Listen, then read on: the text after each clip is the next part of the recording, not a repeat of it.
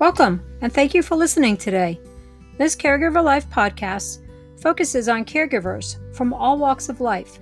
Throughout the episode, we will hear from caregivers on the front line, those who do the day-to-day, sometimes hour-to-hour caregiving. We will also hear from care recipients, professionals in the field of caregiving, and other various topics of interest to those living this caregiver life.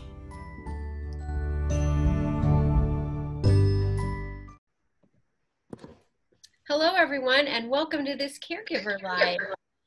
Good afternoon if you're listening like us at 4 o'clock in the afternoon, or good morning if you're somewhere else. You know, we have some listeners now in Canada, Mare.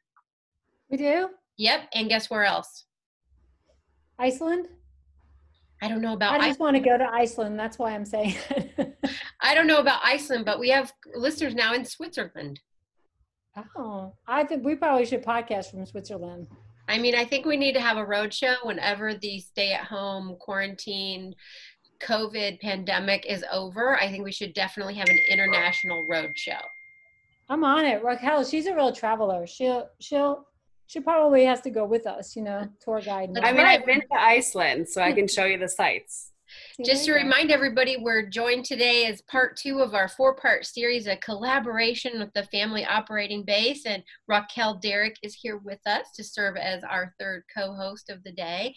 And we have another very special guest, Dan Miller from Wounded Warrior Project. Hello, thank you. I'm happy to be here. We're so happy that you're here, Dan. Today, we're all cheery and chipper, even though we're talking about a subject that really isn't. Today, we're talking about grief.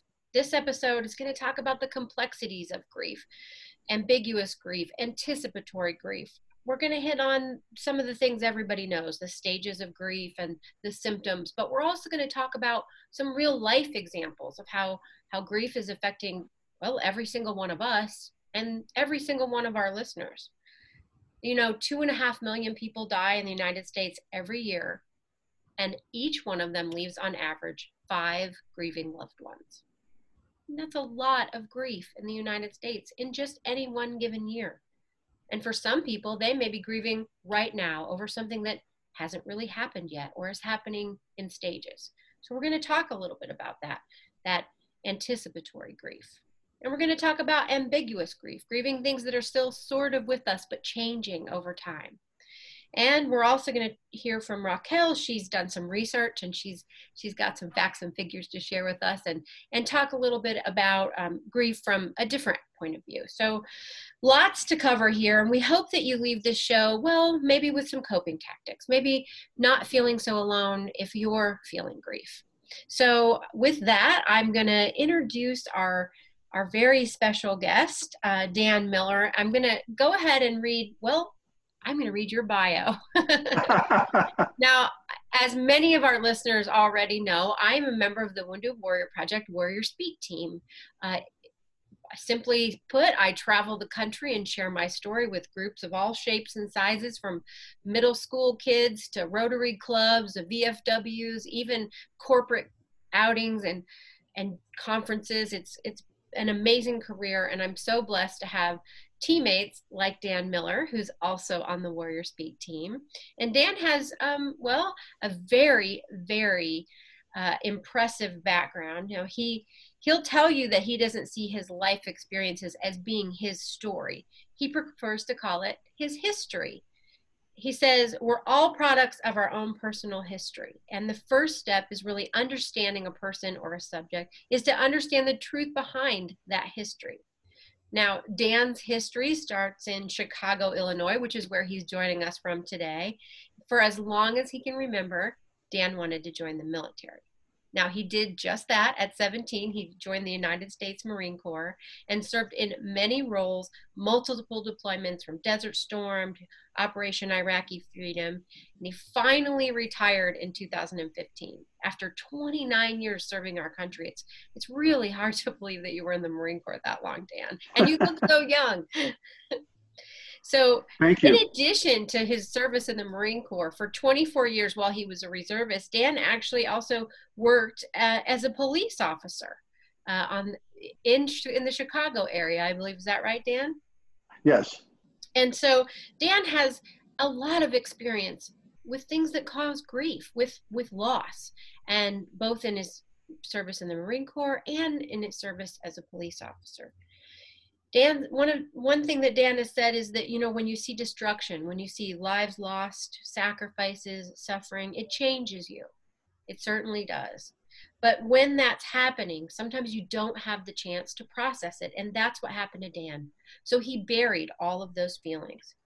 He would put himself into the next mission, focus on the next obstacle to overcome. But something Dan realized is that no experience can stay buried forever. After he retired, Dan was diagnosed with a traumatic brain injury and post-traumatic stress and really struggled for some time. But during a moment of darkness, Dan discovered Wounded Warrior Project was there. He reached out and got help.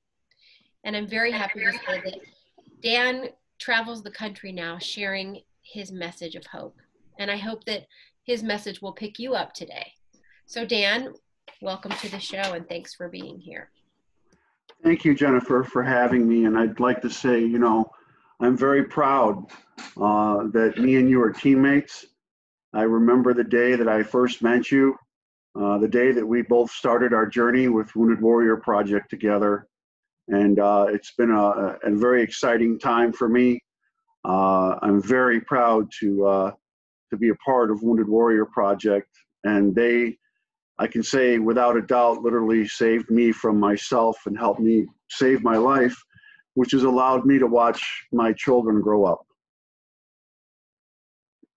Now we want to give a special shout out to your family, most specifically your son, who is also a United States Marine, and we're all praying for his safety and well-being, of course, and to the rest of your family. Now, Dan, this is This Caregiver Life podcast, and I want to make a note that you're a caregiver as well. Yes, I have a daughter who is 16 years old that was born with a very specific genetic disorder. It's called Pierre-Robin syndrome. She was born with no palate, soft or hard. So she's had about 9 surgeries so far, and she's 16 now. She's bipolar, autistic, intermittent explosive disorder, attention deficit hyperactivity disorder. So there's been a lot that's gone on as she's grown up. A lot of time in the hospital, a lot of doctor's visits, a lot of special counseling, and just kind of trying to watch her and help her to grow so that she has a chance to do what she wants in the world like everyone else, for the most part, has the same opportunities. And that's really beautiful, Dan. You know, we never know what path our children are going to go down, and even children who have challenges like your daughter have just as much of a wonderful future, we hope, as every other child. And so I think that's a really it's really special relationship that you have with her. And I know there are a lot of challenges to taking care of a child who's had such a hard road medically. Now, speaking of medical appointments, you've been going to a lot lately with someone other than your daughter. Yep, my father. My father is a Army veteran and was diagnosed with cancer about a year ago. And so he's 83 years old, and he's a very tough individual and doesn't take direction too well from his son, which I can understand. I'm just good enough at my age to hold the flashlight when we work around the house, but he, has been battling cancer, so I've been taking care of him, taking him to his appointments and making sure that we're on track. And he's in the fight right now, and I'm there with him. So, hopefully we can beat this and he can continue to do what he wants to do. We have a number of listeners who are male caregivers. Oftentimes they don't self-identify, they don't ask for help, and they don't share their stories with others. So I appreciate you doing that for us. And like many caregivers, you care for more than one person and also try to care for yourself. Now, Dan, I was hoping that you could tell us a little bit about your military experience and how grief has impacted you because of your service in the Marine Corps.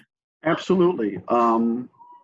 So, I spent a long time in the Marine Corps, and as you had stated, it was both active and as a reservist. And, I can actually recall the first time I experienced loss or fear, and that was back when I was a very young Marine, and I was in the desert of Kuwait, and we lost someone in our unit. And at that young age, we were trying to take back the country of Kuwait from the Iraqi army. And, I didn't know how to process it. I was young, so it happened, and I felt bad, and we had a memorial, and then I just kind of put it away, and it was something that you didn't talk about after that. It wasn't cool to bring it up. It wasn't something that you sat around and kind of relived. So I put that away. And, as I started to get older, I left active duty, and I became a police officer. And, with my police career, I have multiple experiences of seeing people go through grief. I've been the one to come to their home and tell them that their loved one is no longer here. I've lost friends in the line of duty. And so once again, I never quite understood how to deal with it. And I buried it, and I kept burying that grief. And eventually, in 2004, during a deployment to Iraq, which was a very tough deployment for my unit, we ended up losing 16 of our Marines, and I knew them, and I knew them as brothers. And, I think part of the idea to a lot of people, especially males, is in the military, especially men in the military, you don't want to look as though you're weak.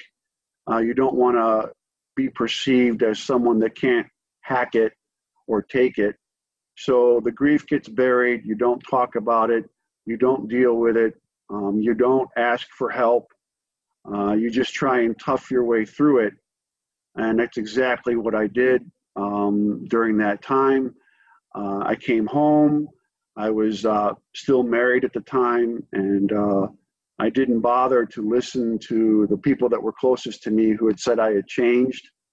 I didn't want to believe them. I chose to say, no, you've changed. I'm fine. I deflected things as to the best of my ability. I went right back on the street as quickly as I possibly could as a police officer.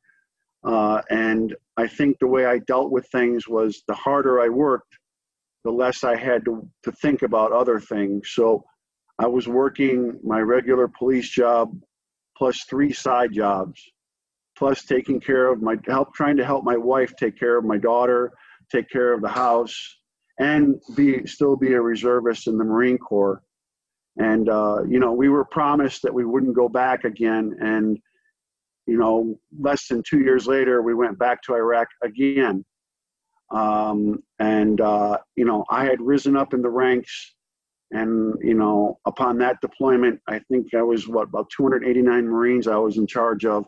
So I was focused on making sure that they would all come home. And, sadly, within my unit, we lost a couple of Marines. And, I didn't know them personally, but they're my brothers, and it just hit me really hard. And I think that was the turning point. I will tell you that someone once told me that your soul is kind of like a bag. One or two things are going to happen with your soul. You can keep piling things into it, but one or two things are going to happen. One, it's either going to break or it's going to overflow. Either one of those are very bad experiences. They don't normally turn out well. And in my case, not seeking any help, not listening to the people that love me, honestly, it cost me a lot of things. It cost me my marriage of over 20 years. And I don't blame my former wife for that. It almost cost me a relationship with my son. Same thing with my daughter, many of my friends. And the worst part was it almost cost me my life. I'd gotten to the point where at work I'd seen enough death and violence and kept bearing it and not talking to anybody about it and not getting any help that finally one day, I was served with divorce papers. And I think that was the final straw. And all that grief and all that pain just overflowed. And it just erupted inside of me. And I ended up in a vehicle, my vehicle on the side of the road with my service weapon buried in my head. And I was not thinking about my family.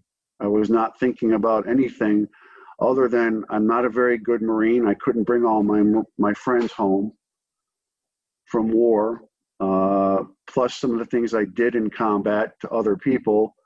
Is God going to forgive me? I'm not a very good husband, obviously. My wife wants to divorce me. I'm not a very good policeman because I can't stop people from hurting each other. No matter how much I talk or how much I try, people just continue to do horrible things to each other. And since I'm not a very good husband and my wife wants to divorce me, that must mean I'm not a very good parent because she's willing to take my children away from me. And at that moment, when it was very quiet and all that grief came out, I was getting ready to pull that trigger, and I thought about Wounded Warrior Project, and I'd actually gone to an event, and I'd seen some stuff, and there was another individual that had dealt with some very hard things.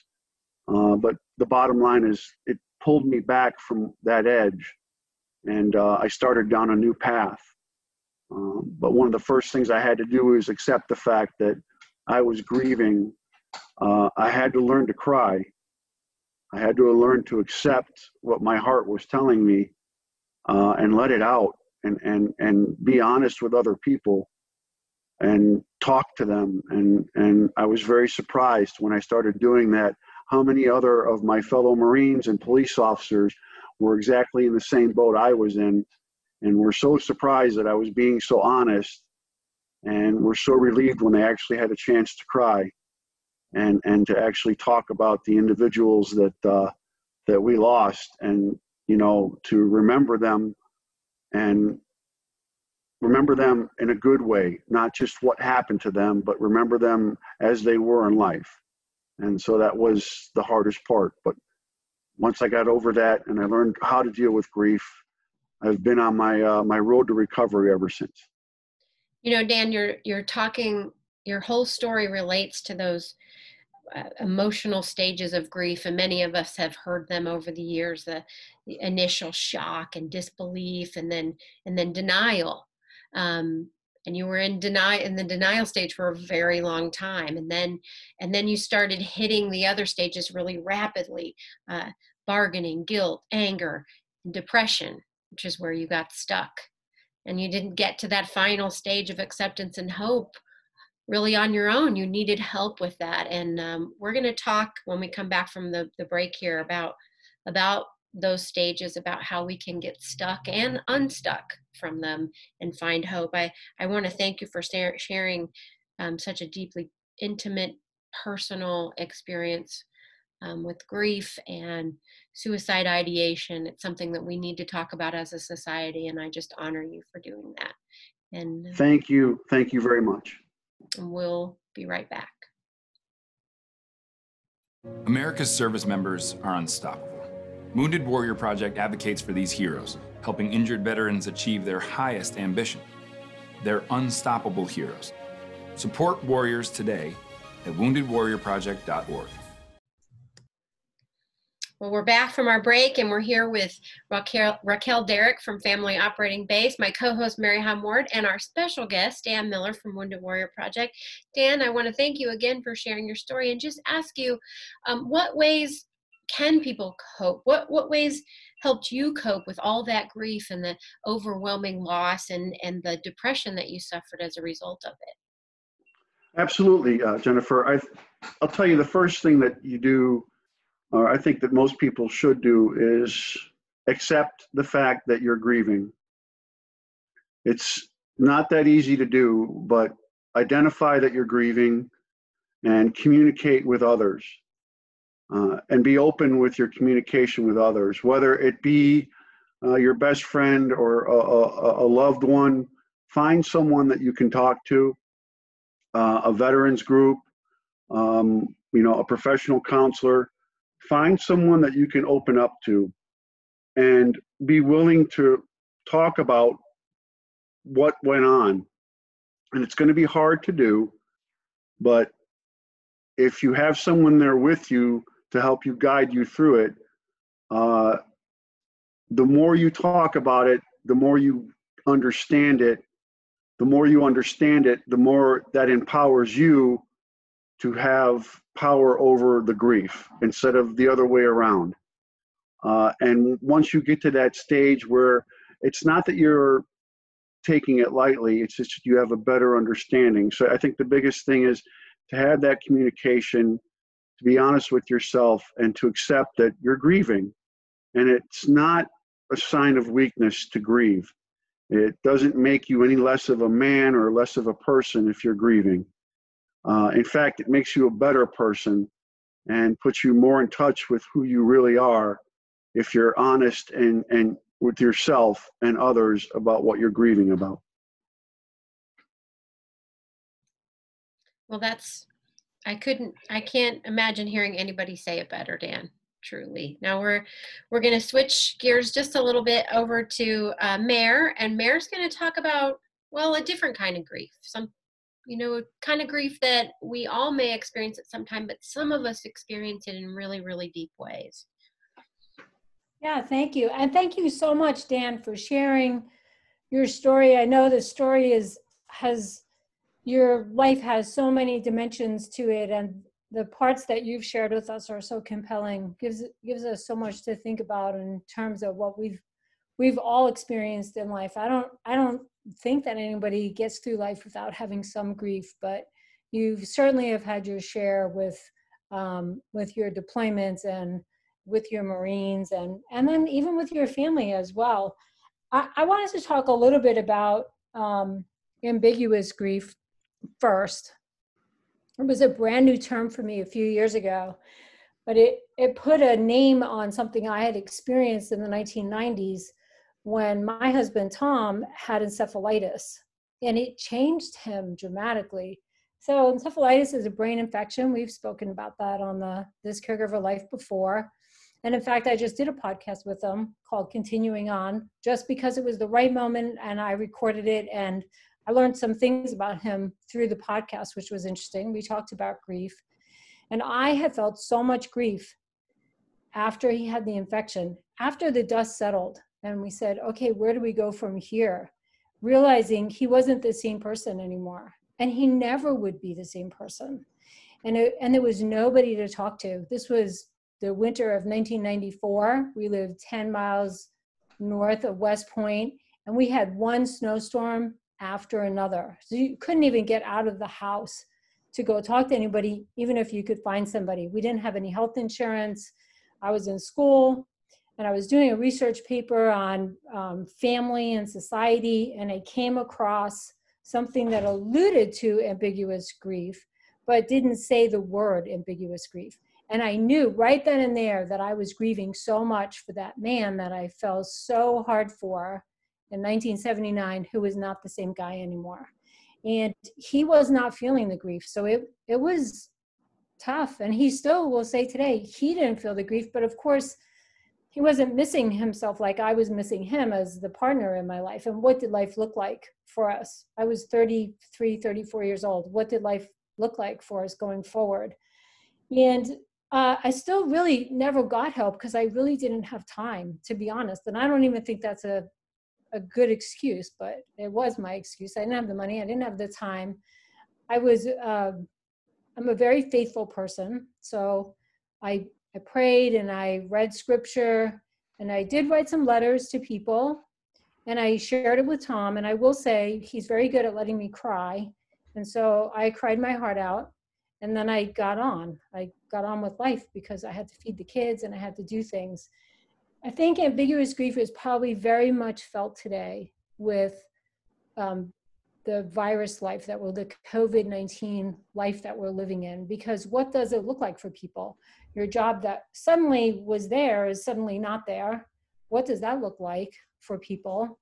Worrying, what does the future look like? Will I ever go back to going to my office every day? No, Will it's such I? an important point, Mayor. Grief Yeah. isn't limited to the loss of people.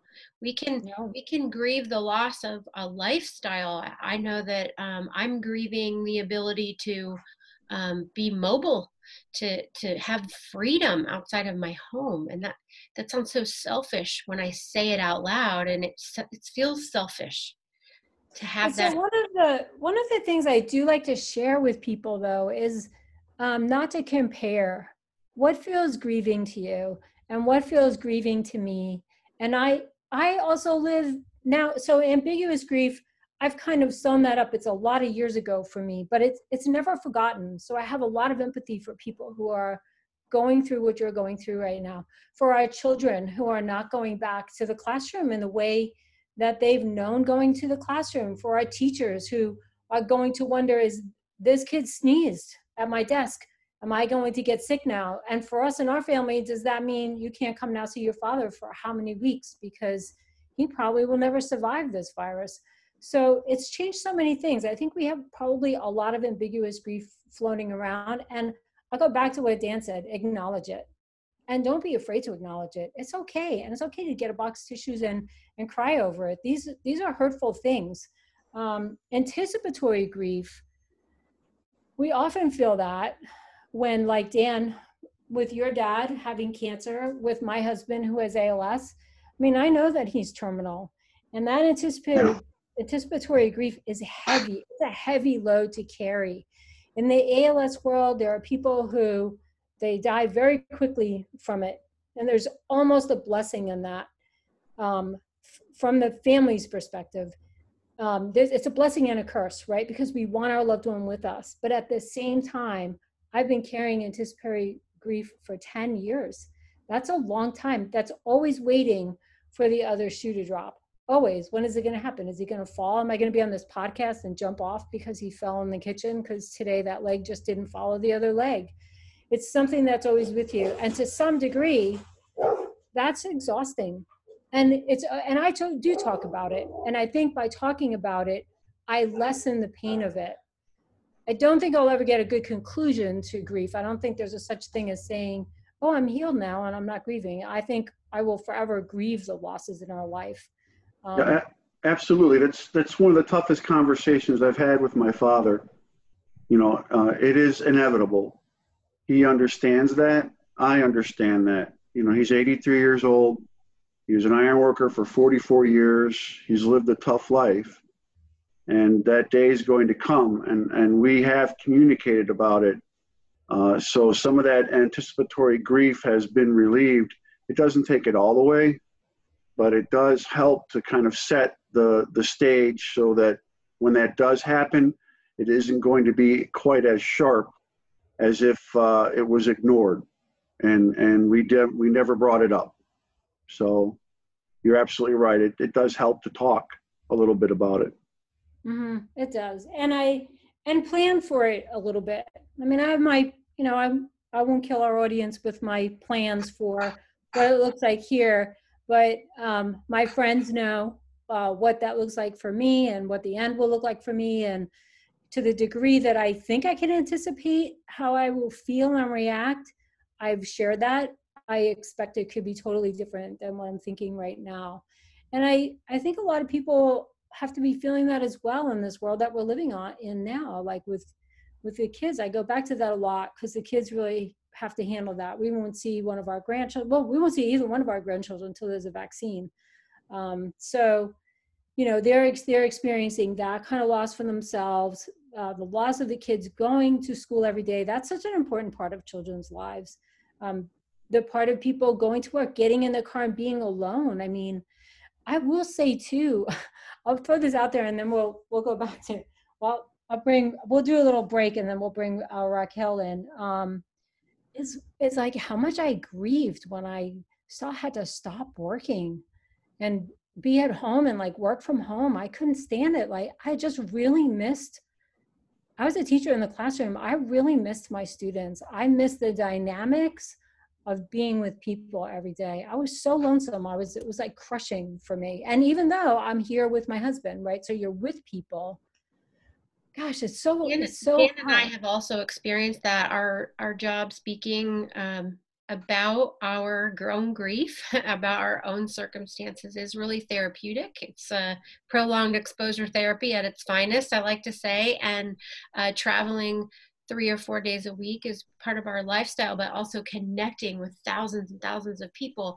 Then to go from that to zero was a big shock to the system. I had a lot of feelings. I spent a lot of time feeling a lot of weirdness about it, and realized that I was grieving, my professional life and trying to figure out, what can I do until we can get back to that? Because I really actually do like that.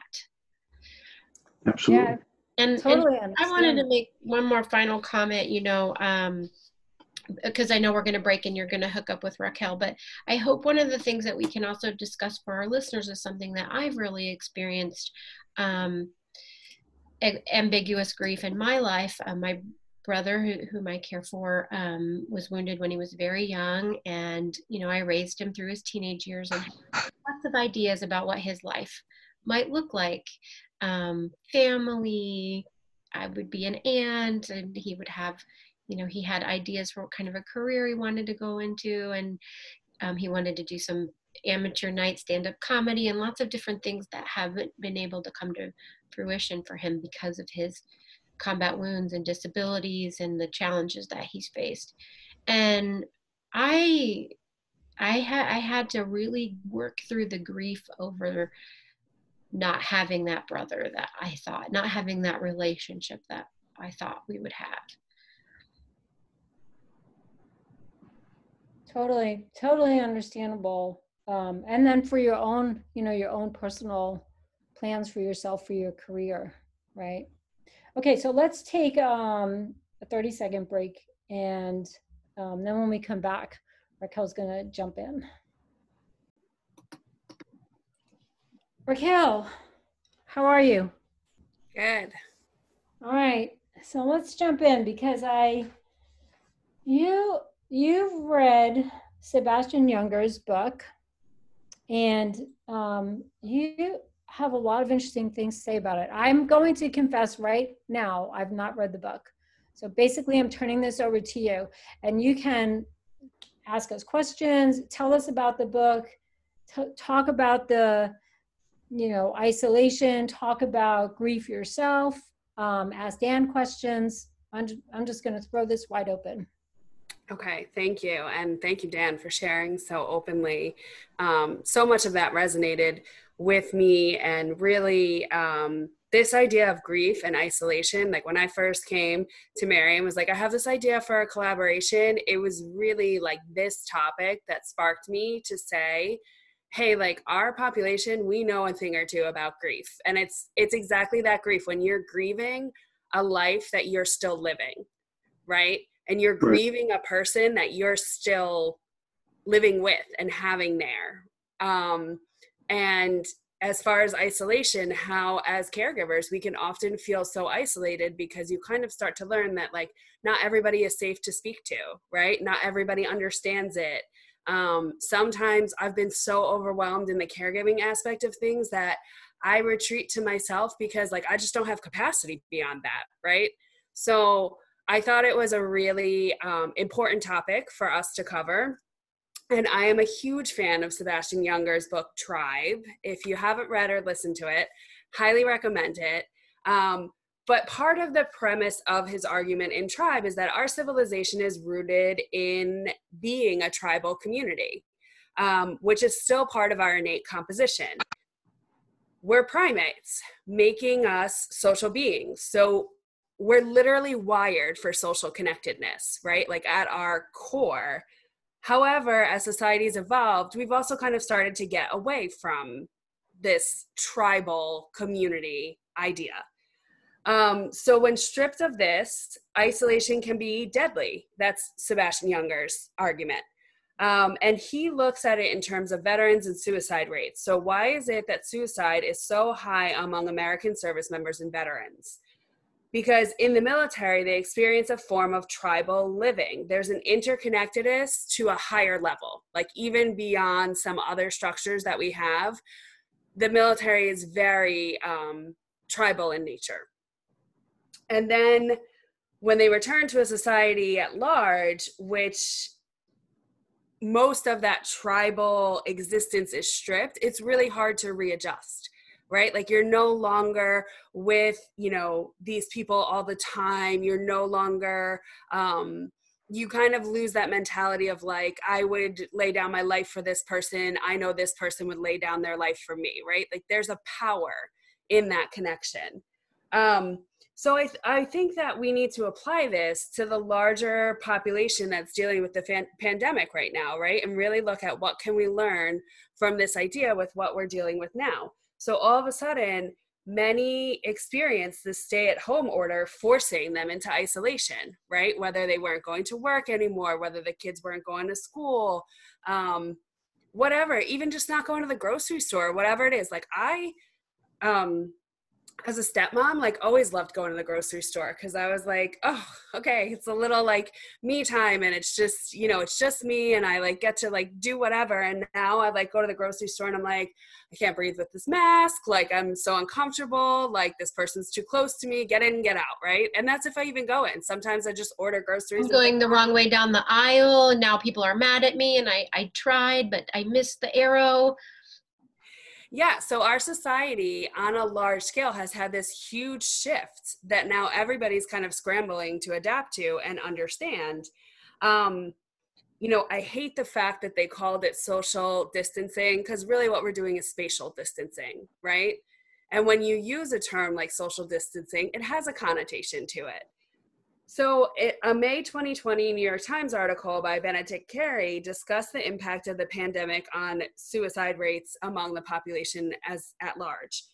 So while it's too soon to really understand the relationship between the pandemic and suicides, experts are concerned about the influence of heightened anxiety and social isolation on mental health. We've seen in our military and veteran populations that this is something we should in fact be concerned about.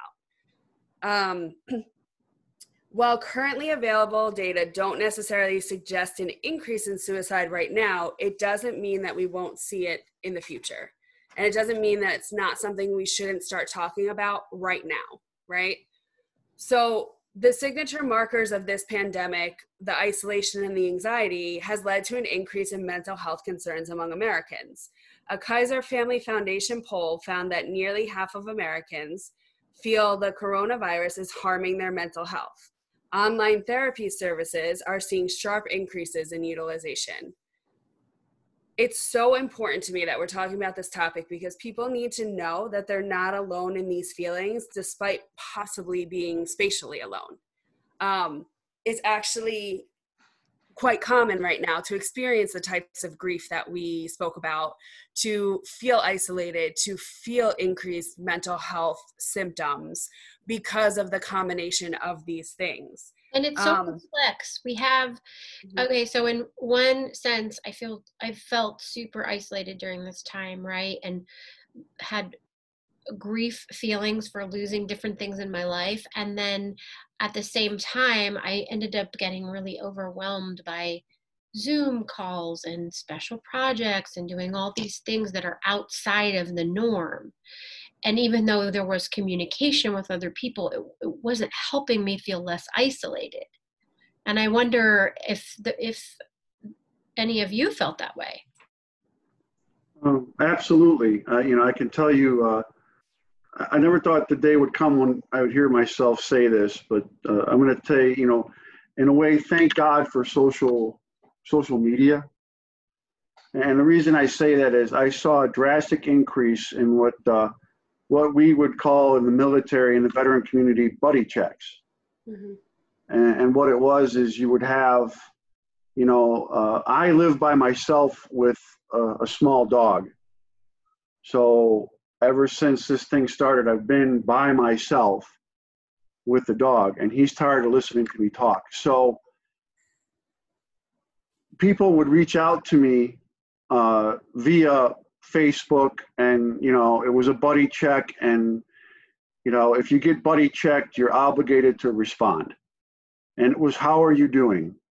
Hey, give me a call. And I had a lot of people that I hadn't talked to for a period of time were reaching out, and a lot of people were reconnected with each other and started talking more and making plans for, hey, why don't we get together? Why don't we have that reunion we're talking about? We've been talking about for years. Why don't we do this? Because we've had this, what we would call in the military, an operational pause, where everything comes to a halt. And here we are, let's make something of it. It does not replace that absolute, like Raquel was saying, it does not replace that person-to-person contact, but it has been somewhat of a bridge that's been positive versus complete isolation from everyone. And I thank you for raising that, Dan, because I think that that's an important thing to acknowledge. There is a collectivism in what we're experiencing right now, right? Because everybody's experiencing at the same time. So in our discussion of grief, we've all kind of touched on feeling isolated at times because we either were, like we couldn't leave because of snow, or we just didn't know who to talk to or what to talk to them about. And I think what I've really enjoyed seeing is the creativity in keeping that social connection via Zoom. I have a group of girlfriends, and every Friday night we get together and we do like a drink and food pairing activity. And one person is in charge for that week of deciding like what the drink and food are, and they do delivery to everyone, and then we all get on and do it together, right? Like we would never, ever, ever in a million years like do that outside of this thing pushing us to be more creative. There's a group here that is doing, they call it I've Been Mugged, and it's like people, post their address in a social media group, and you show up with like a little gift bag or basket just with goodies and treats, and like it's totally random. They don't know it's coming, right? And it's like, how fun, how cool is that to do, right? And so there are some ways that this is pushing us to even be more intentional about connectedness that I'm not sure people are necessarily tracking as it's happening, right? Because they're stuck in that feeling of isolation and grief. But I think it's important to acknowledge that. And part of what I love about Sebastian Junger's book really is the title, Tribe. Like it resonates with me. I have a tribe. Everybody needs a tribe, right? Like Mary and Jennifer are part of my caregiving tribe, right? And that's a very special group to me. Like I said, not everybody is privy to what I go through as a caregiver for one reason as another, right? But having this tribe, and in some ways, really training for this, because as you know, we're all in different states. Like my closest friends that are caregivers that I can talk to about like the nitty gritty of caregiving, not one of them can I get in a car and drive to.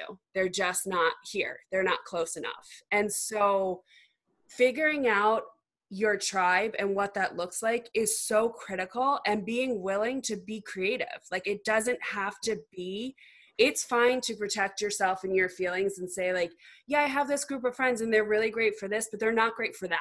So I'm not going to turn to them for that. Right. And like those healthy boundaries. And it can reduce isolation, because on one hand, if I'm talking to a group of friends that don't understand caregiving or want to, normalize something that my husband does because he lacks impulse control because of his brain injury, then I'm all of a sudden like, oh, no, not talking anymore. I'm not going to talk about that with you. In fact, I don't want to talk to you about anything. Right. So knowing that you can establish these different tribes that support different needs, I think is important to realize right now, especially because like Mary said, comparing, everybody's being affected in different ways, right? So you may find you have like one friend or one group of friends that are better at relating to and understanding some component of feeling that you're having now. Whereas another one, you're like, oh, every time I talk to her, I just leave feeling worse. So I think the tribe is really important. And I guess I would love to hear what you guys do to establish and maintain your tribes. So let's take a quick break, and then we'll come back and talk about that. Good question. Hi, I'm Kelsey Grammer. Wounded Warrior Project supports injured veterans by connecting them with fellow warriors, by serving them through mental health and wellness programs, and by empowering them to live on their own terms. No one should face a battle alone. Join us at woundedwarriorproject.org. Well, let's talk about our tribes. Well, so one thing I didn't want to talk about, when we talk a lot about, I just wanted to circle back to this. We talk a lot about connectedness. And I think I feel like what I'm seeing is that we're expressing more easily how we care about people. So it's not just connecting like, oh, let's hang out and play a game on, Zoom, or hang out and talk about a book we read. It's more about how we care about people, how we show we care. Like I really loved early on when the teachers, and my daughter is a third grade teacher, and she too is single like you, Dan. So she was by herself for a while with her dog. She quarantined herself and then came here so she wouldn't be alone through the rest of but before she did that, all of the teachers in her school got in the car. They got in each of their own car and made signs for their kids and put them in the windows and drove through the neighborhoods, telling the kids how much they cared about them and how much they missed them. And I think the kids would never have known that in that way if this pandemic had not happened, especially, honestly, at the end of a school year. Because teachers have a hard time showing how much they care about anything at the end of a school year. We get pretty tired. So it's really been beautiful expressions of caring. For my tribe in particular, hasn't really changed a lot. And I will say, I think I'm an outlier. I've had a very isolating life the last few years. I can't travel, Tom needs a lot of supervisory care. So unless there's somebody here to kind of supervise what he's doing in the home and making him meals, I'm not going anywhere. So it really, and for him, it's one of the kids. If one of our kids is here, then I can get out. So I think really I've kind of built my tribe over the last few years. And I agree 100%, Raquel, with you. There are some people you can share this with and some people who you can't, because they say the same thing, like Tom's working memory is impaired. Oh, well, my husband forgets things too. Okay, so we can't share that then, because now I'm frustrated with that conversation, and and I just have to understand that they don't get it. So, and I think if our audience is educated on anything, it's that you should never compare disabilities. You should never compare reaction to conditions or medications or anything like that, because we're also individual, and really we're all experiencing this in individual ways. Dan is part of my tribe, and I have to say he did conduct some buddy checks on me, which was very appreciated. And Dan and I will have to have an episode part 2, because we have a really interesting and surprising connection in our background that we found out about like in the first hour that we met. So we'll share that on, if that's a little teaser for a future episode. But absolutely. Dan, being all by yourself, and we may have people listening, I wanted to know, did that exacerbate any old feelings of grief or loss that maybe you hadn't experienced in a while? Yes, it did. During the period of time that we've kind of been isolated, some anniversaries, shall we say, and I don't necessarily use that word. It's hard to use that word because anniversary is kind of supposed to be a happy word, but some days came along that marked the days when years ago on that day in this place was when I lost friends. And, when you're alone and you start to think about that, it's very easy to say, well, I'm going to go, the gas stations are considered essential. So I'm going to go to the gas station, pick me up a 12, a 12er of whatever, and sit here and remember about it. And that's not really the positive answer. So what I did was I would reach out to fellow veterans, specific veterans. And, I have a tribe within a tribe within a tribe. A lot of veterans have that. I have a tribe of, have a couple. You shouldn't just have one support network. I think that was a really good point that Raquel made, is that right. You really need to try to evolve into a couple of support areas. Peer support is great. You can connect on Facebook pages like This Caregiver Life and actually meet caregivers. You can seek support from an organization like you did with Wounded Warrior Project. And so in that way, you have multiple layers of support. So when one isn't really holding you up, the other ones can. Absolutely. And that's what I relied on. And I would say, the last thing I would say is, we all have tribes, whether we realize it or not sometimes. And it behooves us to find our tribes. And if you don't think you have a tribe, you can create your own tribe, or you can reach out to other tribes, and those tribes might very well accept you. And now you do have a tribe. No one should be alone. No one should be isolated. That's, as Raquel said, that's not the way we are. We're social animals. We're social beings. And, last thing to Mary, when this whole thing started in my neighborhood, all of a sudden, all the kids' birthdays, all the parents would drive by and honk for the birthday party.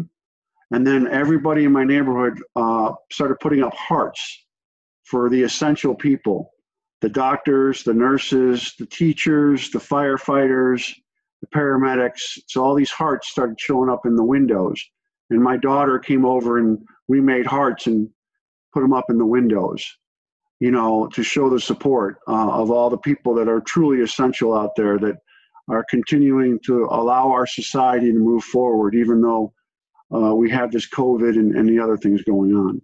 So, well, Dan, I think that's a perfect way to wrap up. If you don't have a tribe, find one, and maybe you find one by putting a heart in your window. Certainly, your soul is not at risk, I should say, anymore of overflowing or bursting. And I'm super happy to be part of your tribe and that you joined us today to share your remarkable story of strength and overcoming grief that's just layered and layered and layered upon you. And you're a remarkable man and a remarkable friend. And we just appreciate you so much. You ladies are awesome. And it's been my pleasure and my honor to meet you, Raquel and Mary, and to talk to you again, Jennifer. And if there's anything I can ever do, please don't hesitate.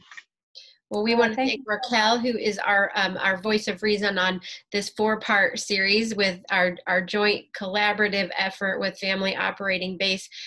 We'll certainly put links to both the New York Times article that Raquel cited and Sebastian Junger's book in our show notes so that you can find those easily. And also, as we close up here, I want to remind our listeners this is a heavy subject.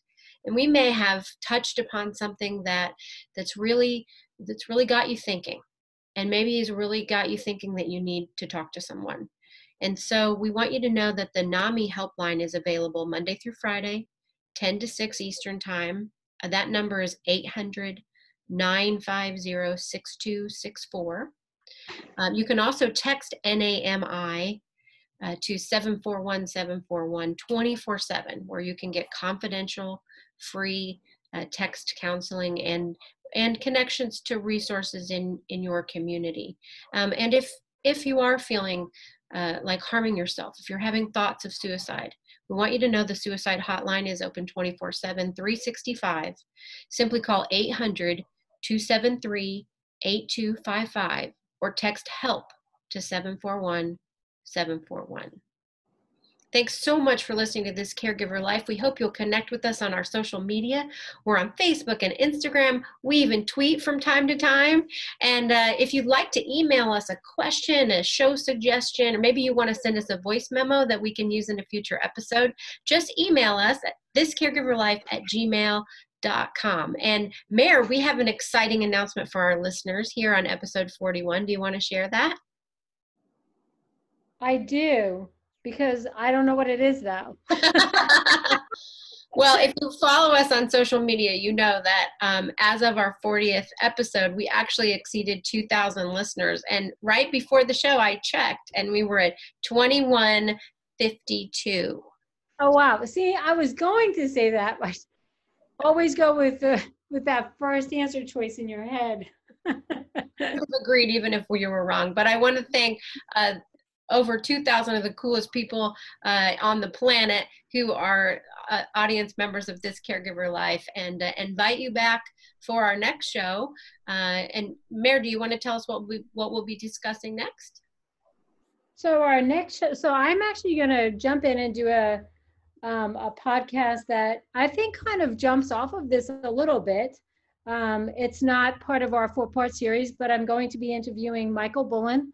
Michael was a caregiver to his wife who had a very aggressive form of ALS with dementia.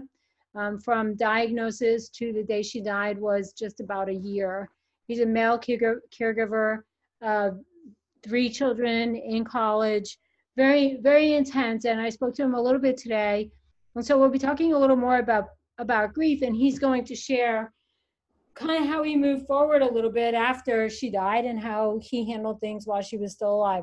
So I think that piggybacks off this a little bit. And then the next, our next podcast in this series is Healthy Mind, Healthy Body. And I'm really looking forward to that. And I think we build on that we take what we've discussed here and we build a little bit on that with the Healthy Mind, Healthy Body perspective, giving tips and suggestions on how to be as in the right place for yourself, so you do not lose your mind during this sort of quarantine period here. Well, thank you for that. And thank you, Raquel, for joining us again. We look forward to seeing you next time. And with that, we'll close out. And until next time, everyone. Next time.